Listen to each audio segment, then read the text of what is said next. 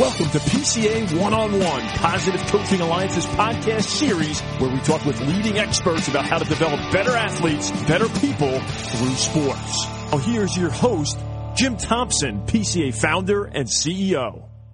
Really excited today to do our PCA One-on-One interview with Steve Kerr, the coach of the Warriors.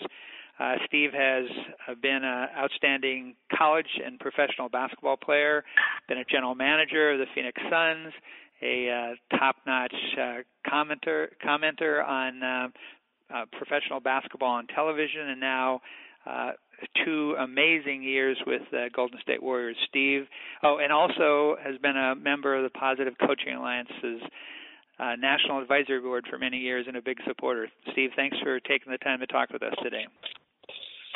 Thanks for having me, Jim.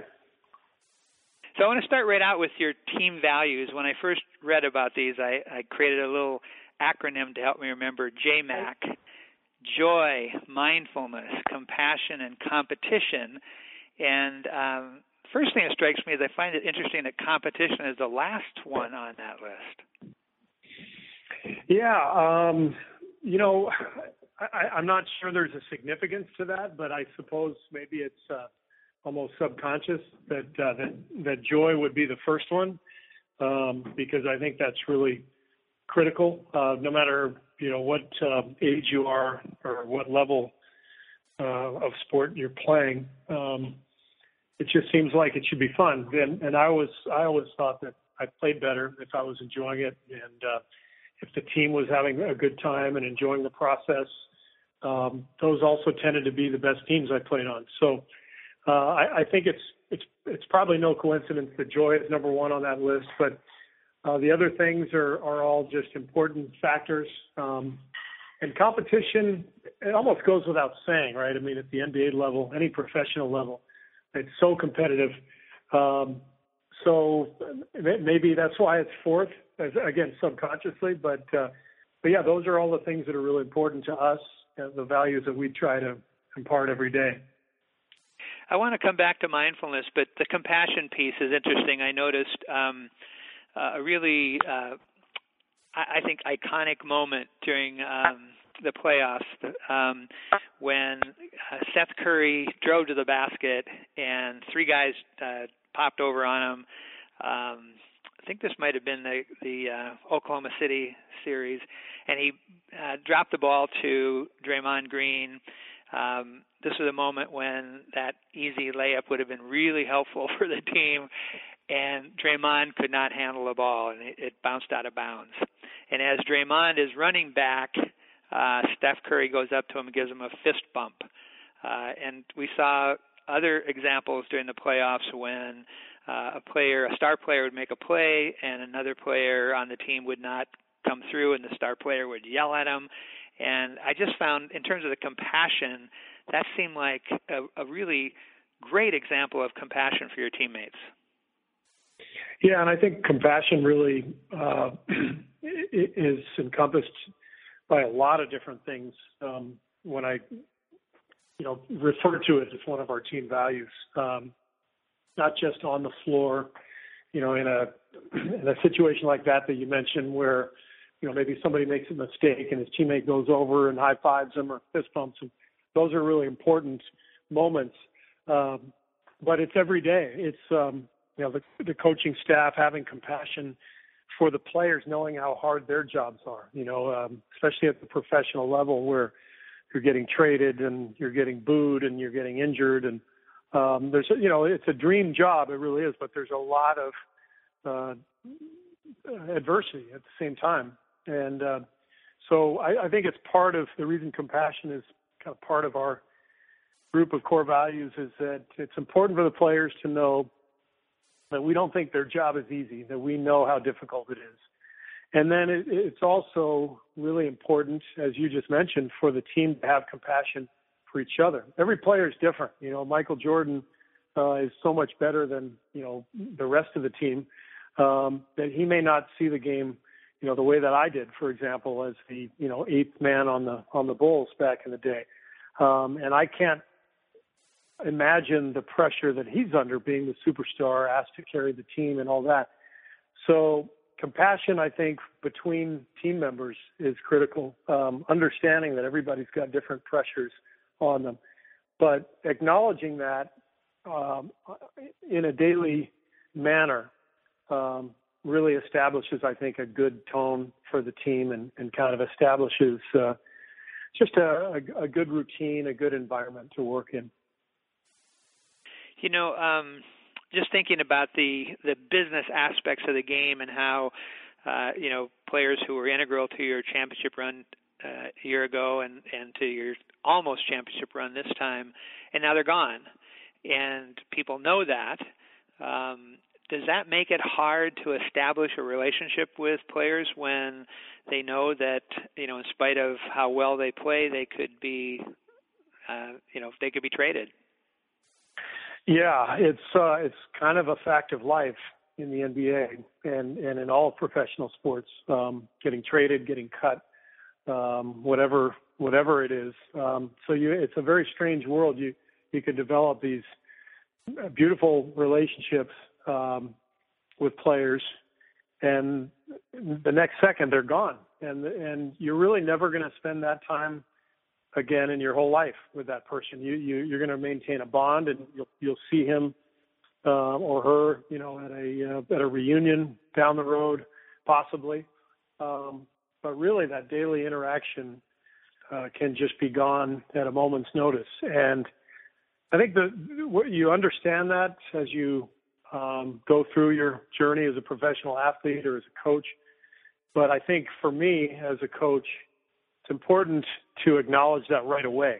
Like, I tell our guys every year, the reason we make a lot of money is really not the reason, but the reason we earn the money that we make is not so much because we come to the gym every day and play basketball. We've been doing that for free our whole lives. We love doing that. The reason we earn it is because of the upheaval in our lives, getting traded, having to move your family, having to take your kids out of school, being ripped apart from teammates who you really love, maybe a city that you love to be in. But that's what we all sign up for. That's the deal. And it's important for professional athletes in particular to understand it's a hell of a deal. You get paid a lot, you live a great life, but it's not 100% positive. There's some adversity, there's some negatives that come with it, and we all sign up for that deal. But within the context of that sort of agreement, you make the most of each experience of every day. You make good friends. You try to have the best experience possible with your team, and then you are aware that it's not going to last that long, and you're probably going to have to move on. Well, that's a great reentry back to mindfulness. I think some people, when they think of mindfulness, they think, it's just being focused and paying attention. What does mindfulness mean to you, and how do you see it playing out with your team? Well, it encompasses a couple of different things. One is being focused and being aware, not only of the moment, whether it's in practice or in a game or at home, but on an off night when you're with your family, enjoying a quiet night. Just being mindful is, being aware of your circumstances. That translates for most of us to being incredibly grateful for the opportunity. It's one of the things that I really took from Greg Popovich, playing in San Antonio. He would talk about it a lot. He calls it the accident of birth. By the accident of birth, this entire team is gathered together playing basketball for a living, having a great time. We were all lucky to be born into a situation. Maybe it was great parents. Maybe it was great coaching. Maybe it was great genes. For many of the guys, it's all of the above. But the awareness, the mindfulness that just how lucky we all are. It makes coming to work every day more fun, and it makes it easier to deal with so-called adversity. Let's face it, the adversity that I talk about in general for the professional athlete is not life-threatening adversity. It's career adversity. It's getting your feelings hurt, getting booed, getting your family, uprooted, but it's still, in the context of living this wonderful life. And so it's being mindful of how lucky we are, being mindful of just the what's happening that day, making the most of that day. And then ultimately, if you have that atmosphere, I think you just have a happier team with that awareness of how good we have it. You mentioned gratefulness right off the bat, and the two words that go together in my mind are mindfulness and gratefulness. That I think you said it really well. No matter how bad, and that seems to me be part of the mindfulness thing too. Is I'm here talking to you, which is, man, I'm really lucky. I get paid to work at Positive Coaching Alliance. I get to interview people like you. But my mind might be thinking about, oh man, that grant I didn't get, and the mind just goes all over the place. And if we can bring it back into the body and realize, wow, we're really lucky to be here in this moment. Do you feel like that your players? I know how I read that, when Phil Jackson was introducing meditation, and I read articles that were kind of cynical, like the players were kind of blowing him off on it. Do you feel like the Warriors are really, are they into meditating? Are they really picking up the mindfulness thing? We've done a little bit of it. We have a yoga instructor who comes in once every couple of weeks. It's a voluntary thing amongst the players and coaches. Some of the guys do it. My first year with the Warriors, we had a sports psychologist who was a wonderful guy who his name's Chris Johnson. He's now working full time with the Pirates in Major League Baseball, but he would work with our guys individually and as a team, and we would do some breathing and some mindfulness training before games. But it's not something I've done a ton of. One of the things that I've learned as a coach is it's got to be really, really built into who you are and what your daily routine is. And with Phil, I think meditating was such a huge part of his life, his daily routine, that it just translated. It seemed like it really worked. And for me, it's more of a part-time thing. I meditate at times. I don't do it every day. I don't want to force it on the guys because it doesn't feel as much a part of who I am consistently. And so I try to keep things consistent just with who I am, not so much, things that I picked up from other coaches that I institute. It has to be incorporated into my own personality and to our players. And so I try to introduce things when they feel comfortable. Yeah. There's been a lot of talk and things written about the Warriors culture, and that's a big part of what Positive Coaching Alliance tries to promote with coaches and youth sports organizations. And we define culture as the way we do things here, make it really simple. One of the signature things we do at PCA is we start every staff meeting and every board meeting with something called appreciations and triumphs, where everybody has the floor open and you can say, hey, so-and-so really helped me with this, I really appreciated it, or we had this big win. Are there specific things that you do with the Warriors that set the kind of culture you want the team to have? Yeah, it's really about the daily routine and what practice feels like, what our daily routine consists of. And what we try to do is relate everything we do to those core values. So you talk about joy. We want every day to be fun, so we actually do a lot. We have, a sense of humor is a big deal with us, with our coaching staff, with our players.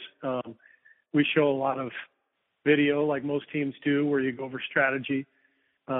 We frequently splice in funny stuff, whether it's movie clips that might relate to something that happened onto the court, or maybe just some YouTube clips that we find funny, or something in current events that doesn't have anything to do with basketball we might show. Our guys are constantly rousing each other, talking trash to each other, laughing, joking. And so, we want that to be a constant every day. We want joy. The mindfulness comes in terms of how we practice. Once practice begins, we want them locked in. The competition occurs every day. We keep score, in our drills. We want, whether it's a shooting competition or a scrimmage, we want to keep a tally because we want to encourage that competitiveness and bring it out of the guys because they're all very competitive to start with. And the compassion, we've brought in a lot of people to practice to tell their story. We've had Make-A-Wish kids come in at the invitation of our players. We've had authors come in. Last year, we had Michael Lewis come in and talk to our guys about the process that he goes through when he's writing a book.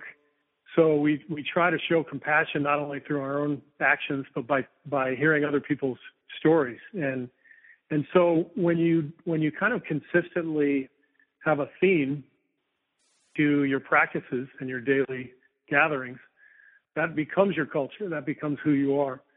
And the guy who really got me to get my thoughts together on that front was Pete Carroll. I went up to visit Pete 2 years ago after I'd taken the Warriors job, and went up to watch the Seahawks training camp. I went into Pete's office and he said, first question, how are you going to coach your team? And I said, you mean like what offense we're going to run? He goes, no, that stuff doesn't matter. He goes, I'm talking about what's your day going to be like? How are you going to coach your group? What's your atmosphere going to be like? And it was just a fantastic conversation because I had all this stuff in my head, how I wanted things to be, but I hadn't processed it. I hadn't formulated it. And he's the guy who sort of taught me, pare down what you want your core values to look like and then tailor your daily routine around those core values. And it was fascinating. And, Pete told me he's sort of, figured all that stuff out over, 20 years, 30 years of coaching and refined it and changed it, from time to time. But for him to share that with me really allowed me to get off on a great foot with the Warriors.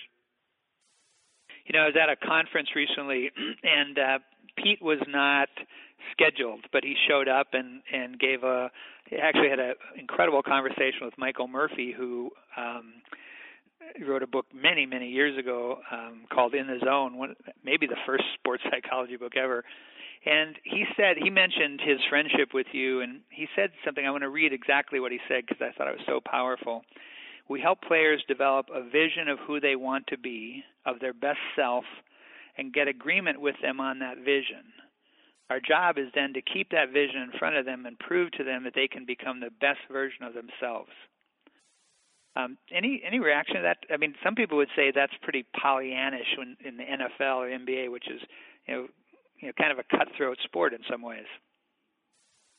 Well, that's exactly what Pete talked about when I visited him.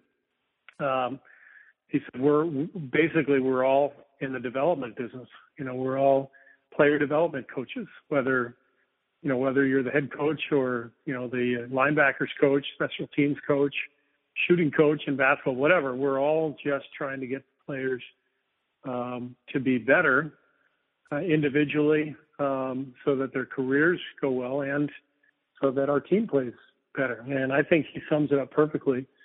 And yeah, maybe it sounds cliche or corny to somebody listening out there, but to me, it doesn't matter how old a player is or how much money he makes or if it's a grade school kid or if it's a superstar pro athlete.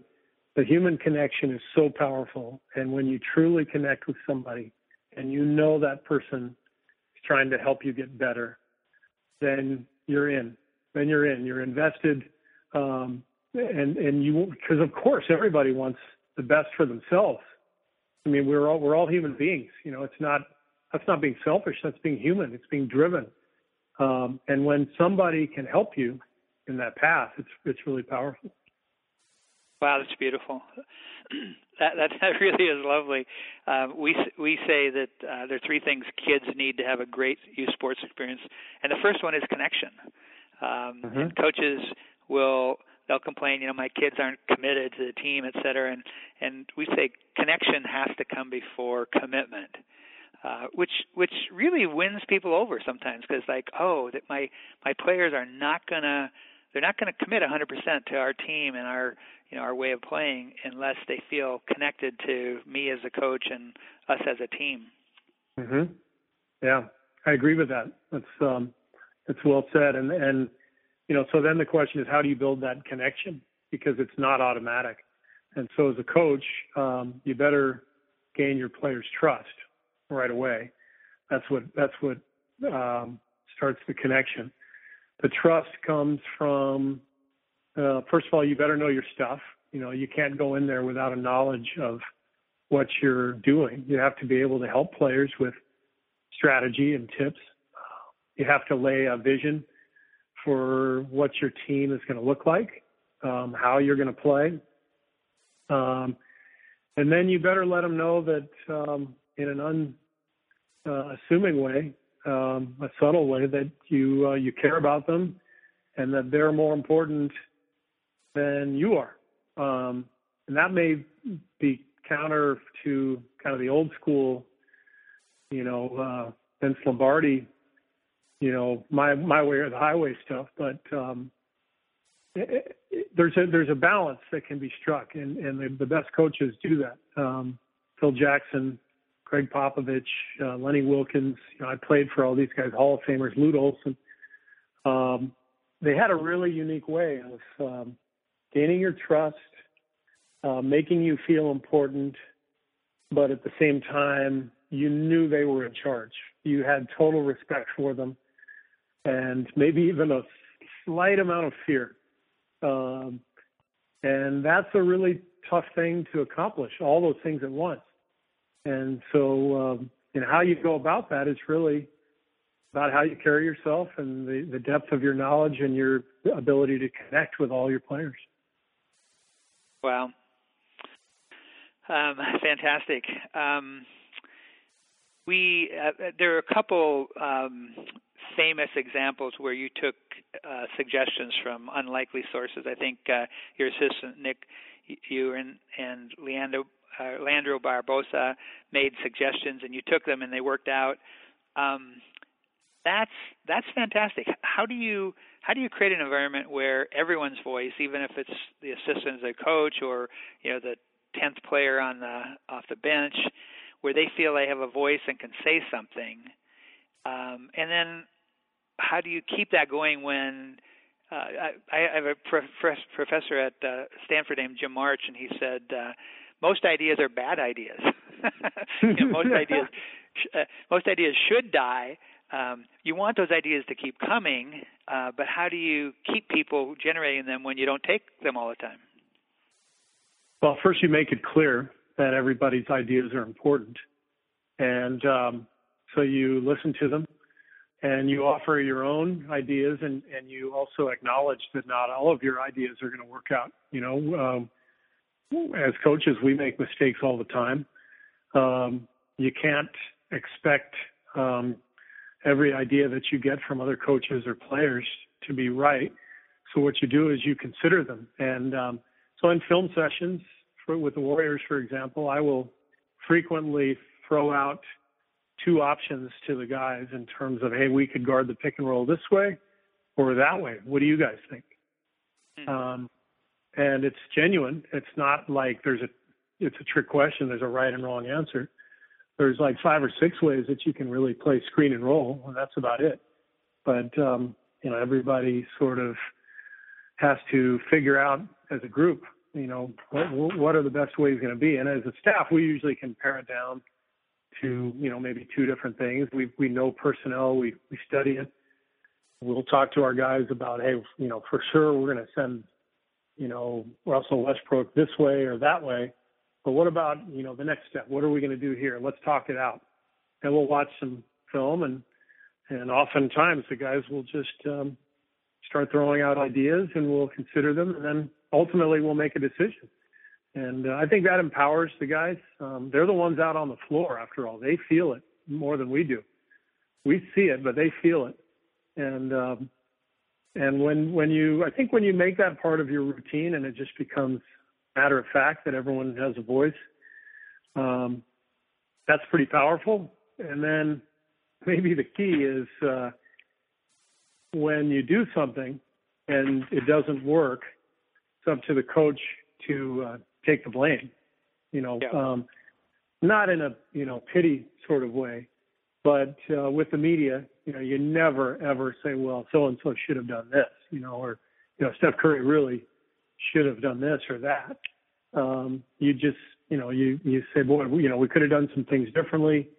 I probably made a mistake here, but that doesn't matter at this point. We made our mistakes, and we'll get better from them.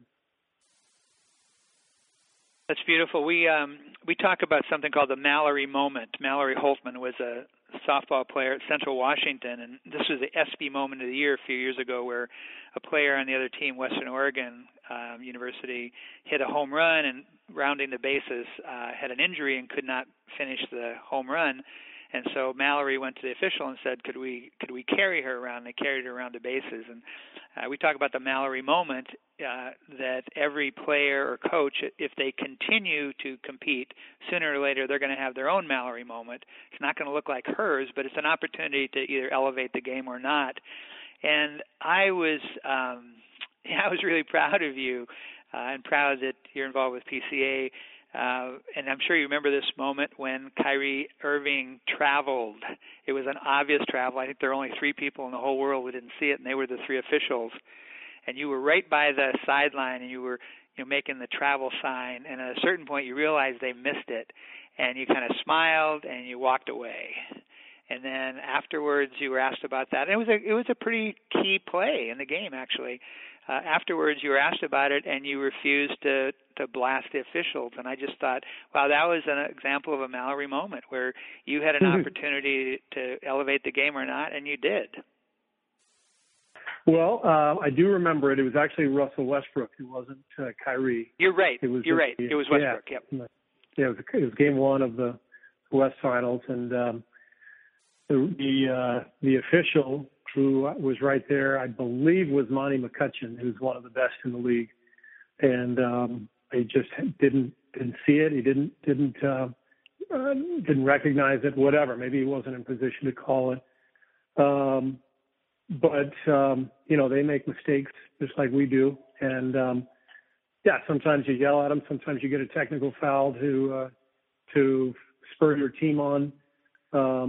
Later on in the playoffs, I took a fine during the finals when I wanted to protect Steph Curry.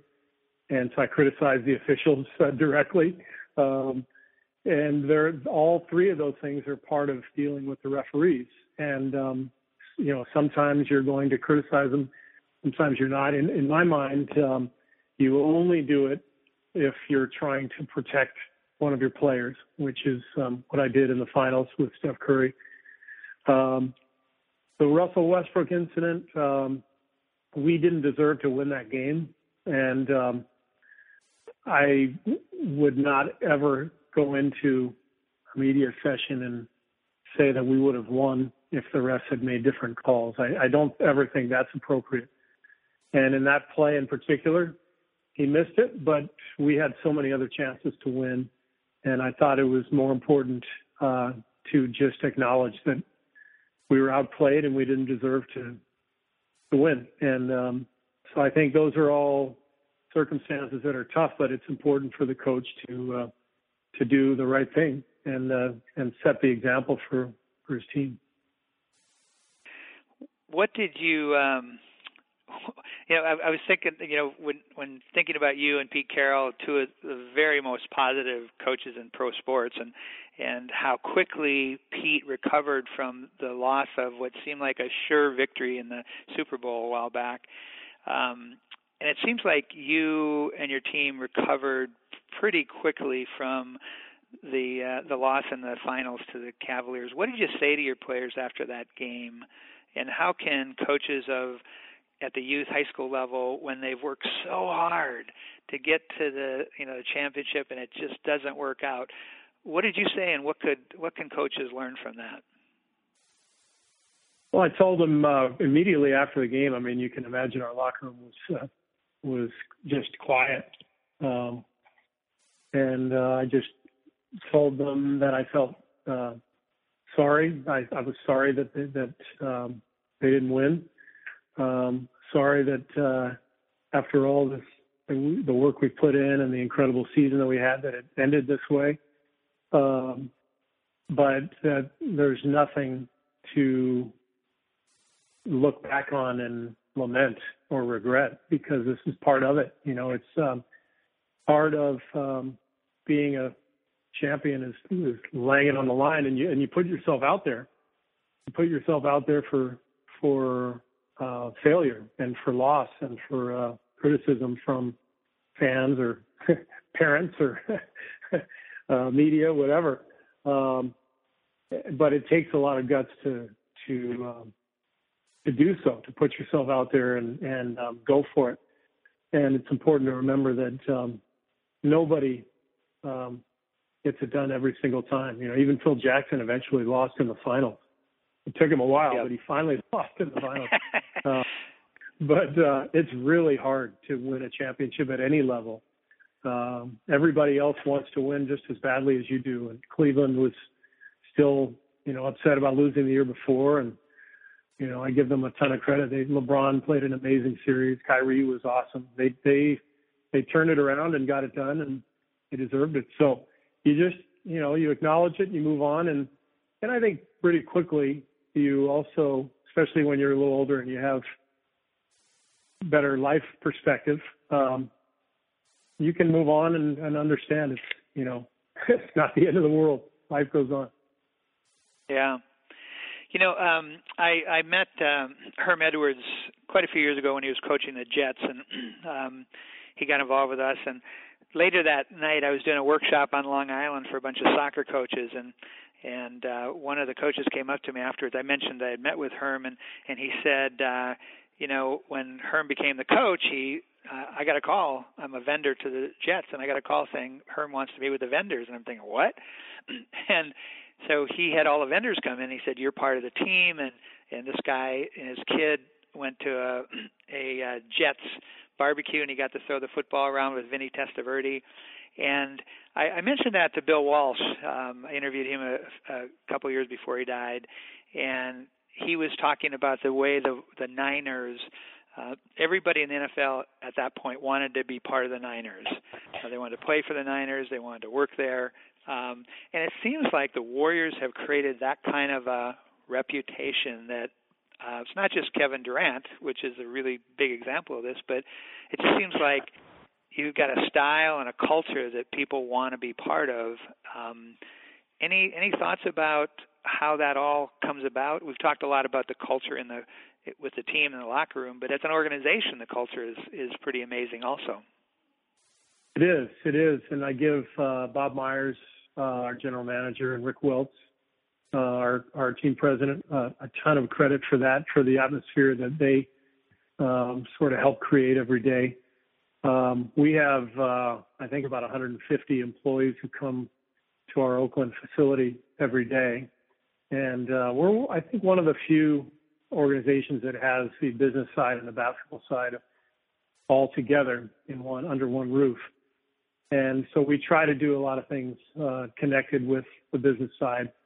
Bob does a really good job of connecting the two groups. And, we really do feel like everyone is, trying for the same thing, which is success. And whether it's success in selling tickets or advertising or, community service, just trying to create, our image or just winning games on the floor. It really does all go together. And so for all those people who are involved, I think if you ask them, people who work on the business side, I think they would tell you that they do feel like a part of the team in a lot of ways. They do feel connected, and that's not always the case in pro sports. So we try our best to make that connection and as I said, our front office, our ownership, our President Rick Wells, they really make that a priority, and our players understand the importance of that too. And that connection is pretty strong and very important. Steve, thank you for this. I got just one and a quick question.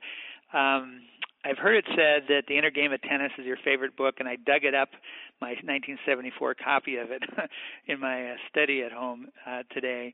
I also I picked up The Goldfinch recently because I read that you really liked that novel somewhere.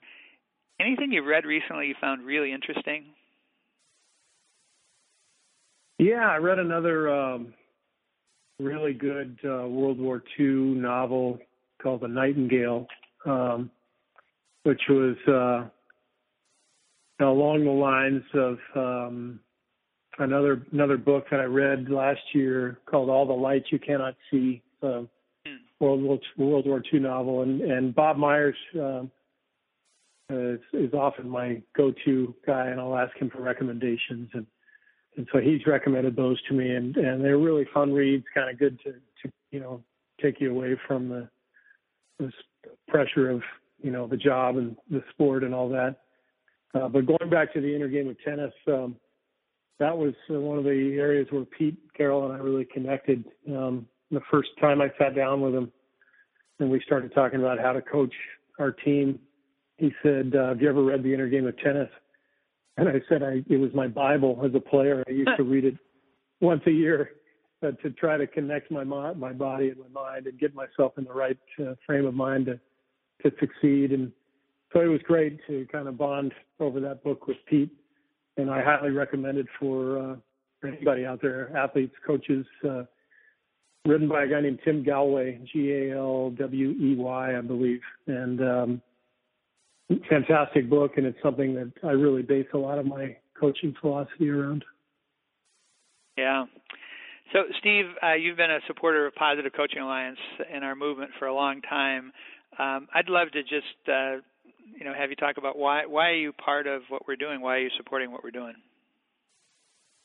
Well, I think coaching is always evolving with the times, and I think coaching is different now from when it was maybe from when I was a kid.